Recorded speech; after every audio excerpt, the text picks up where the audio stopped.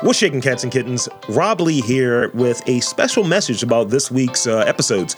The episode is going to be sponsored by the fine folks at Morton Fine Art, and we'll have a focus on the artists from that gallery. So, Morton Fine Art was founded in 2010 in Washington, D.C. by curator Amy Morton. Morton Fine Art, MFA, is a fine art gallery and curatorial group that collaborates with art collectors and visual artists to inspire fresh ways of acquiring contemporary art.